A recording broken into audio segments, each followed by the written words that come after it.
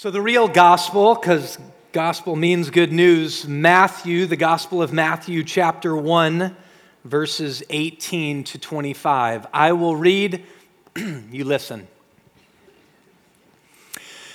Now the birth of Jesus Christ took place in this way. When his mother, Mary, had been betrothed to Joseph, before they came together, she was found to be with child from the Holy Spirit. And her husband Joseph, being a just man and unwilling to put her to shame, resolved to divorce her quietly. But as he considered these things, behold, an angel of the Lord appeared to him in a dream, saying, Joseph, son of David, do not fear to take Mary as your wife, for that which is conceived in her is from the Holy Spirit. She will bear a son, and you shall call his name Jesus, for he will save his people from their sins. All this took place to fulfill what the Lord had spoken by the prophet. Behold, the virgin shall conceive and bear a son, and they shall call his name Emmanuel, which means God with us. Let's pray. Father, we come before you and want to hold on to the reality that you are with us. Father, whether we recognize it or not, there is nothing more we need than relationship with the God who made us. We need you to be with us. So open our eyes to this reality. God, let us see it in all of its power and in all that it means for our real lives, for this afternoon and for Monday and for Tuesday, for all that it means for all of us who need you so desperately. Holy Spirit, speak to us this morning. I pray that you'd speak to us as a church and you'd speak to us personally. In Jesus' name we pray. Amen. So what's in a name? The naming of anything is challenging because we all know that there's a lot in a name. If you're going to name a child, that child, every time they're referred to in a class or at work or in your home, their name is used. Kanye West, know him? Kanye West, who's getting a lot of publicity right now, understood the power of a name when he had a professing real encounter with God and developed a new album. He said, I'm going to title the album Jesus is King, because even when the critics refer to it, they'll have to say, Jesus is King. That's brilliant, by the way. Regardless of what you think of Kanye West and his experience with Jesus, that's brilliant. Names have power. In all honesty, my wife and I named our 4 kids kind of because we liked the names and then we figured out meaning behind them, but we try to speak to them about their names all the time. So Braden, you kind of search the meaning of Braden, and if you search long enough, there's a meaning that's brave, right? So I talk to him, buddy, your name means brave, and God says, be strong and courageous. For I go with you wherever you go. Your bravery is based upon God. Your name means brave. My second son, who's 12's name is Yale, like the university, Yale. We picked it because my wife liked it. That's the facts. And I had a really good friend who stood with me in my wedding named Yale. But Yale, when you do research, is a variant of the Hebrew word y'all. Not the Texas greeting, but the Hebrew word y'all, Y-A-E-L, which means God's strength. His middle name is James, which is his grandfather, Tom's father's. Went by Jim, his name was James, and so we'll say God's strength, Yale. The book of James in the Bible is all about God's strength and action. So we'll talk about through you, in God's Spirit, God's strength and action. My oldest daughter is Luciana. Lucy means light. Anna means grace. Her name means light of grace. So I have a prayer card for her, that she would display the light of Jesus in the ways of Jesus and in the ways of grace. My youngest daughter, Harmony, which we're in Advent, just like Advent, I should say, waiting for her to live into her name fully, right? Harmony, when she was born, Brian Berger, who's a pastor here on my staff, one of my closest friends, we played baseball together at ASU, sent me the passage in Colossians that says, above all these things, put on love, which binds everything together in perfect harmony. There's a lot that's built up into a name, and God knew this.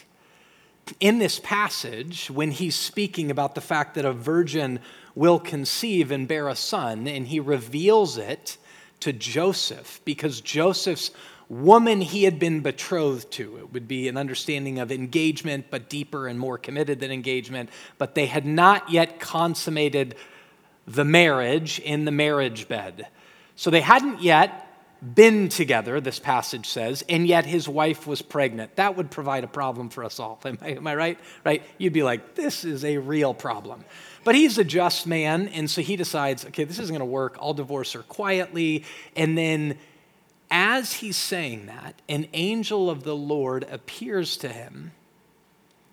An angel of the Lord appears to him in a dream and says, Joseph, son of David, do not fear to take Mary as your wife. Right? The Bible's so realistic, right? Because he's sitting there thinking like, people know the wedding date, she's going to give birth, they're going to do the math, right? I'm going to look like I didn't live in to the commandments of God, right? She was pregnant before they were actually married, right? There's fear all over this. She's going to be pregnant. She likely may start showing. He's scared, right? So this statement, do not fear, don't let this just be another Christmas line. He's saying, do not fear to take Mary as your wife, for that which is conceived in her is from the Holy Spirit. Now, I do always have these moments where I'm like, what does he say at that point, like of the dream? What are you talking about? Yeah, right. He wakes up like it's a nightmare. This is insane. Was that believable? Was it not? But he says, don't fear to take Mary as your wife, for that which is conceived in her is from the Holy Spirit. Then she will bear a son, and you shall call his name. Things were much easier for Joseph and Mary. I mean, my wife and I sat and thought about names way too long. And they were just like, the angel of the Lord's like, here's the name. It's Jesus. Like, I wonder at that moment if he's like, but I don't like the name Jesus. You shall call his name Jesus, and there's a reason, for he will save his people from their sins. Built up in this name Jesus is the reality of this baby's saving power. And then the writer, Matthew, says this, and this was all took place to fulfill what the Lord, that's God, had spoken by the prophet.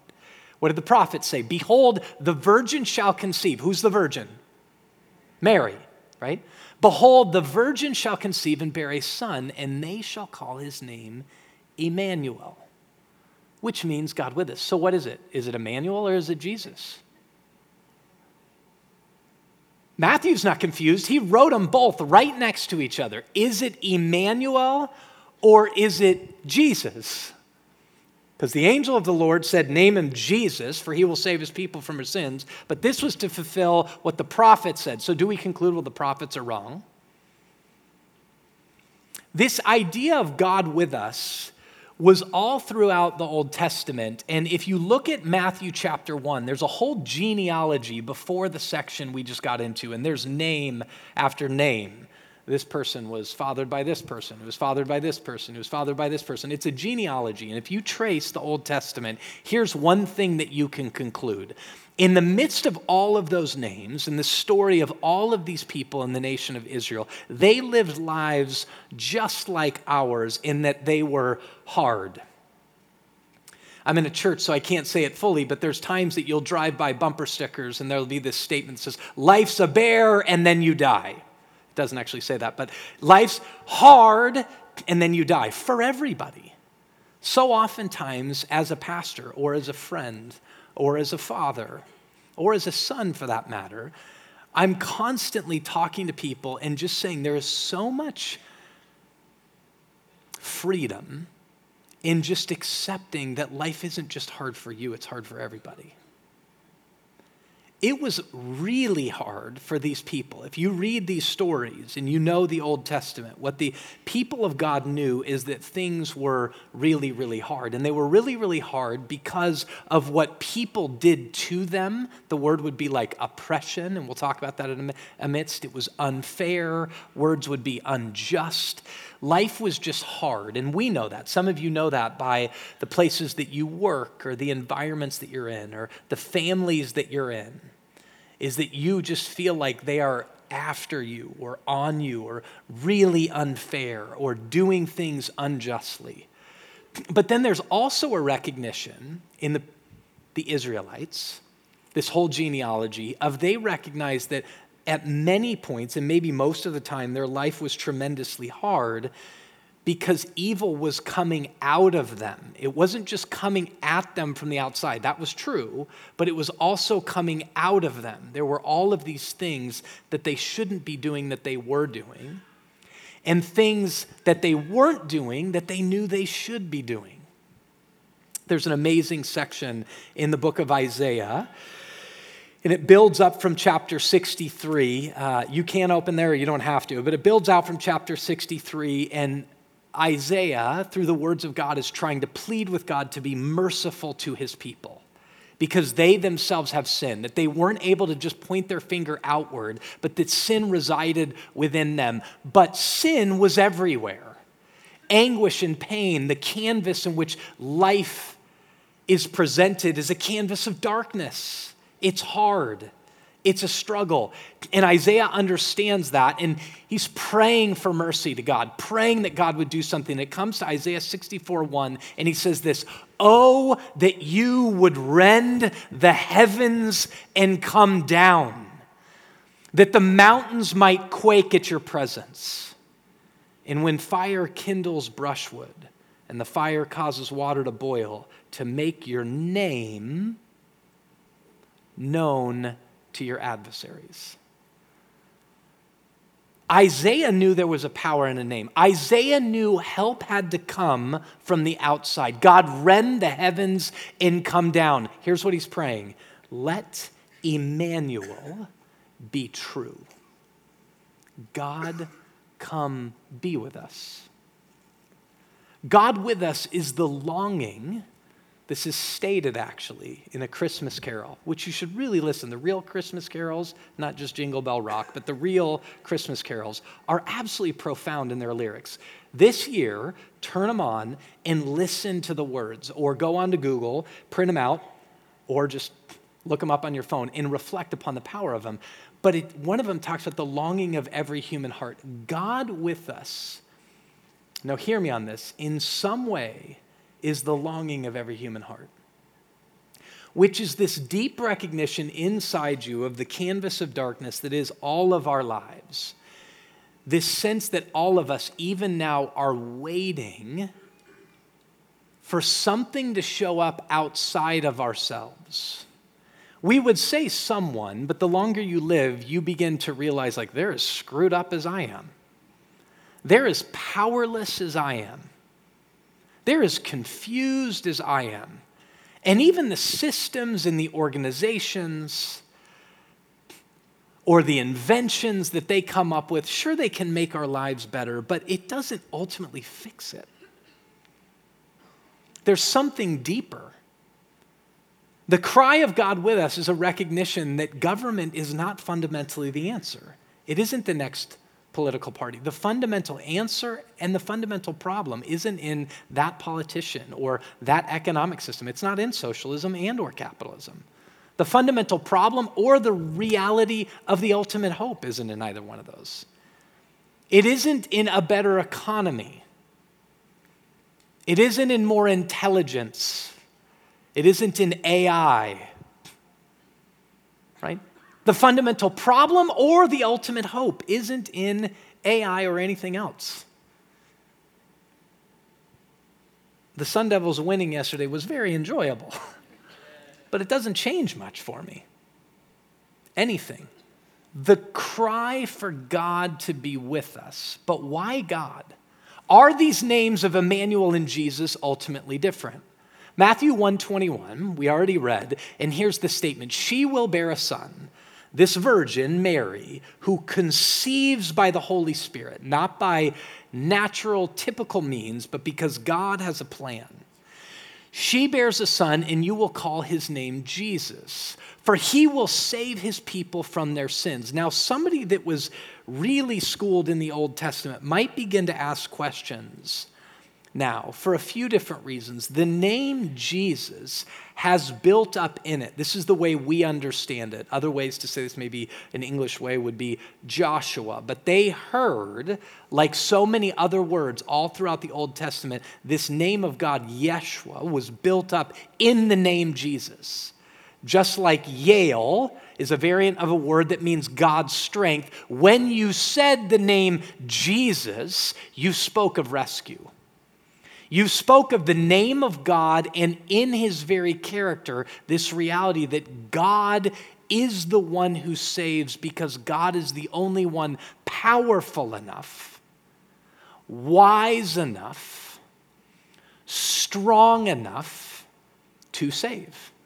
The Old Testament, all throughout it, has this statement that the Lord is the one who saves. So here's the reality. This name Emmanuel and the name Jesus, if God comes into the darkness, God comes in the midst of our mess, it means a lot of things. Let me just stop before I say what it ultimately means. But if this is the message of Christmas, the hope that gives meaning to our waiting for things to be made right, Christmas isn't fundamentally about sentimentality and green by food coloring cornflakes with red hots on top of them. It's not even ultimately about families by a fire. It's about the holy fire of God coming down to save people from sin. The name Jesus, the name that's spoken and you hear God as Savior in the midst of. This is why the angel goes, I don't really care what you want to name your baby. Because it is your baby, but ultimately it's my son. And you will call his name Jesus, for he will save his people from their sins. Now, here's what's so key for us to ultimately understand Advent, which isn't just a time to get ready to open presents. It isn't just the time to go out and shop to make sure you have presents. Advent fundamentally isn't about the eager anticipation of things that make the hair stand up on your body and for you to get, well, I love Christmas. Advent fundamentally is the reality of real life that the majority of our life is spent going, this is not right. I am not right. There are problems all around me and there's problems within me. Here's what the Bible says. The problems around you aren't because people aren't doing it your way, not seeing it the way you see it. The problems aren't the name of a person, the name of a political party, or the name of a country. The problems aren't fundamentally your boss or your neighbors. The problem isn't fundamentally even you by name. The problem's sin. Now, this is where we struggle, because we hear the word sin and we're like, this isn't a very uplifting, happy message. Here's what it is. It's a real message. The longer I go in life, and I'm not stating myself to be old, but I'm certainly older than I was 10 years ago, just like you are. And the more I go and live real life, the more I'm like, the Bible is true. It's like this. It's like life is living itself out. Our lives are living themselves out. My life, your life is living itself out. The world's living its life out, and constantly it just begins to present these things that you go, the Bible talked about that. Yeah, the Bible says that. Yeah, the Bible gives me a frame to understand that. Everything God's word says doesn't return void, and it proves itself to be true. And the Bible says the reason the world is twisted and distorted, the reason you aren't the way you know you should be, the reason your conscience testifies to the fact that you're twisted and wrong is sin. So I want to speak a real life message to you. A real life message to you. Not just a fantasy message, not just one of sentimentality. And the reality is the world needs to be saved from sin. The truth is God's people must be saved from our sin. The reality is there is no other name under heaven by which we, you and I, must be saved, but at the name of Jesus. But what's sin? Here's the challenge. So oftentimes we shrink sin and we make it really small. We're like, yeah, everybody's a sinner. I know I'm a sinner. And by that, you mean you're doing things that you shouldn't do. That is sin. That's why your conscience is telling you consistently this isn't right. That's true. But sin's more than that. And it gives way more meaning to the world that we live in if we understand it rightly and don't shrink it. But we actually see it the way God tells it it's true. So I've done this before in here, but I want to speak to you about the reality of sin in 4 dimensions, 4 ways of what sin is. And then I'm going to stop for a minute and speak to you from the Bible, how it testifies that that's true, and speak from our experience of how that's true. First one is this: sin is cosmic. By cosmic, I mean there is a battle that's bigger than anything we know. The Bible testifies to this. So when sin enters into the story, and you see in the book of Genesis in 1 and 2, things are good. The world God created is good. We have to understand that human beings are made in the image of God, and God says everything that he made is good. Genesis 3 comes on the scene, and there is a serpent. And people go, well, how is there a serpent there that's there to tempt and to draw us to sin? This serpent is the reality of evil in the world. Evil personified in who the Bible calls the devil. Now you may go, that's crazy, I don't know. And I've said this before and I'll say it again. If you don't believe in that, you have to begin to speak to why the world is as evil. Not just, you could say screwed up, is evil as it is. Why is it that human beings are so bent on themselves they'll squash other people to get what they want? When the scriptures speak to us, it speaks that there is a reality of evil in the world, and sin is there at cosmic, bigger than us levels. Revelation chapter 12 speaks about this birth that we've been talking about. And it says that in the heavens there's a woman who's about to conceive, but then there's the evil one, a dragon. If you just go to Revelation chapter 12, you can see this, who's trying to kill the baby. And the reason in this cosmic battle the enemy wants to crush the baby is because the baby is the one who will ultimately crush him. Jesus speaks about the enemy this way in John chapter 10.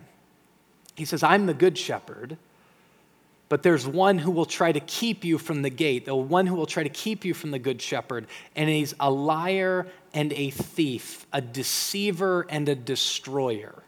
It's the enemy, that's the cosmic battle. And then 1 John chapter 3 says that Jesus came on the scene to destroy the works of the devil, which is why the devil was trying to destroy the baby. Sin's cosmic. Sin is also societal.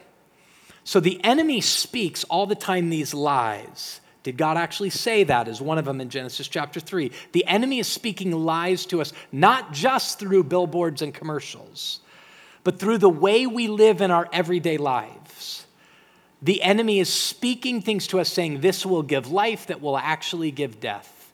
Saying this is the problem when in fact the problem's something else. Saying will bring hope when the reality hope is only found in God through his son Jesus Christ. But society speaks messages to us that we don't even understand, which is why the Apostle Paul in Romans chapter 12 says, do not be conformed to the world's society. Because sin is baked into society, living out the lies of the enemy. So rather than just walking around looking for the devil under every rock, look around. See the messages that are being purported to you. Ask questions about, they're saying the good life is this. They're saying the problem is this. They're saying hope is this. And if the problem is anything but sin, and hope is anything but Jesus, it's a lie. Folks, not just a religious lie, though it is. It's a true lie about the real world. It's a lie. Sin is cosmic, it's societal. This is why society is screwed up. This is why there are systems that are unjust, lies that are being purported, babies who are being murdered, kids who are being caged. This is why people are being unjustly fired and unjustly arrested, and other people are losing their job because they're falsely accused. And other folks' lives are going away because they're saying something that's true and people are telling it it's a false accusation. You're like, well, how can I make sense of any of this? One woman really has been abused and another one's just lying. How do I make sense of this? God help us. God be with us. God give us wisdom. Come quickly, Lord Jesus. Sin is cosmic, it's societal. Here's the thing, it's individual. Because at this point, it'd be easy to go, yes, it's all that stuff out there. Here's what the Bible consistently says. Here's what Jesus is constantly doing. That which you're so good at pointing out in them resides even deeper in you. This is what the Apostle Paul does in the book of Romans.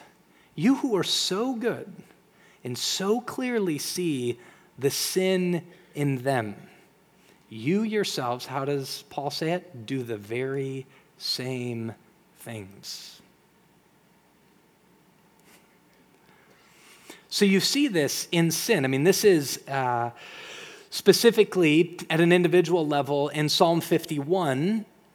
David, who's called a man after God's own heart, says, I have sinned against you, God, and you alone. And what was he talking about? He took another woman and slept with her, and then in order to cover it up, killed her husband. That's a problem.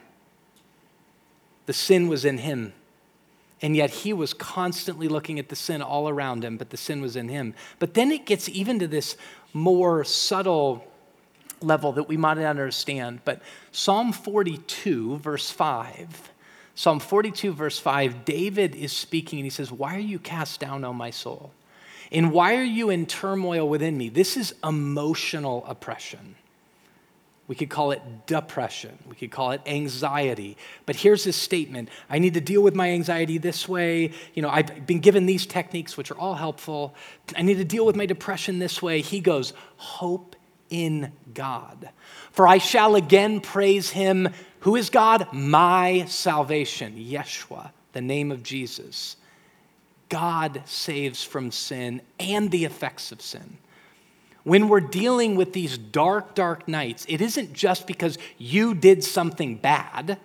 That's not what that is. But it's the reality of sin at a cosmic, societal, and individual level that you're experiencing.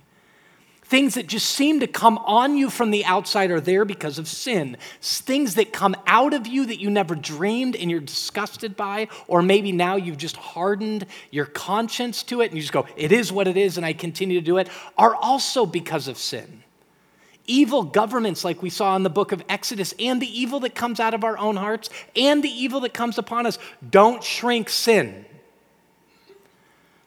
It's cosmic, it's societal, it's individual, and it's ecclesial. This may be where you remember me saying this before. Ecclesial just means the church. It's in the church. Folks, all throughout the Bible, Genesis to Revelation, the people of God are not in any long-term way faithful. They're sinful.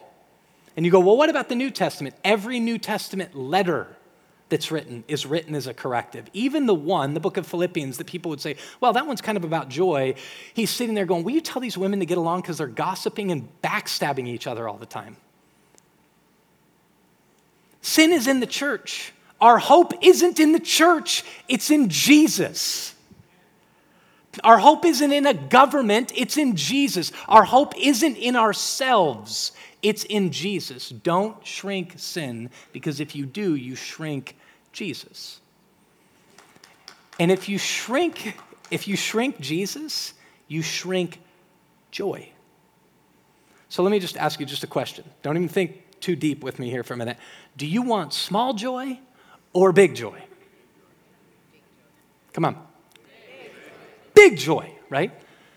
And Jesus says, I've come that you might have life and have it to the full. Joy unspeakable, the Bible talks about.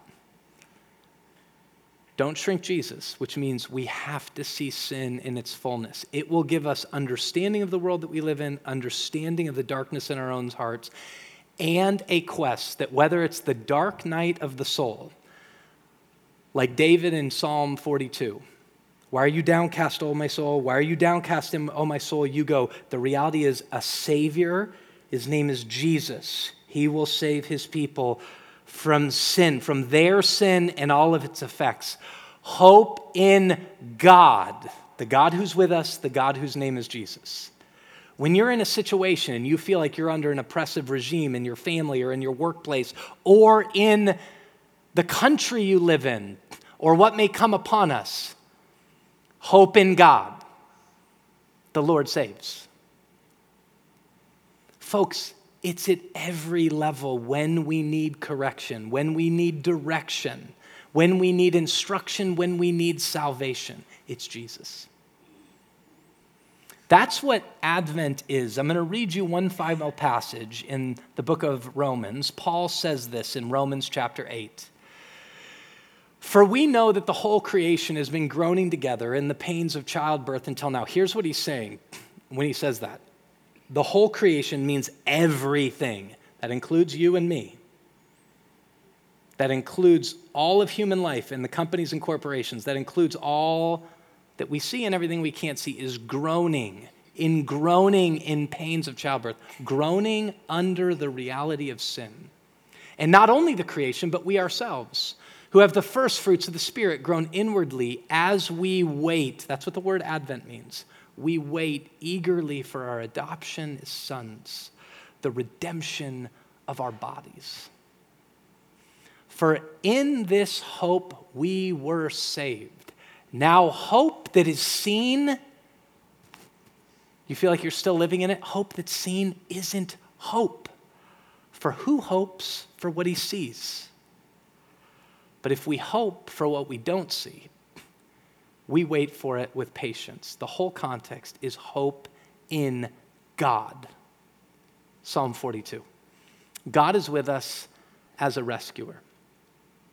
I'm going to take time. We're just going to be quiet right now as the communion servers prepare these elements. The body and blood of Jesus Christ. Hope in God, whose name is Jesus.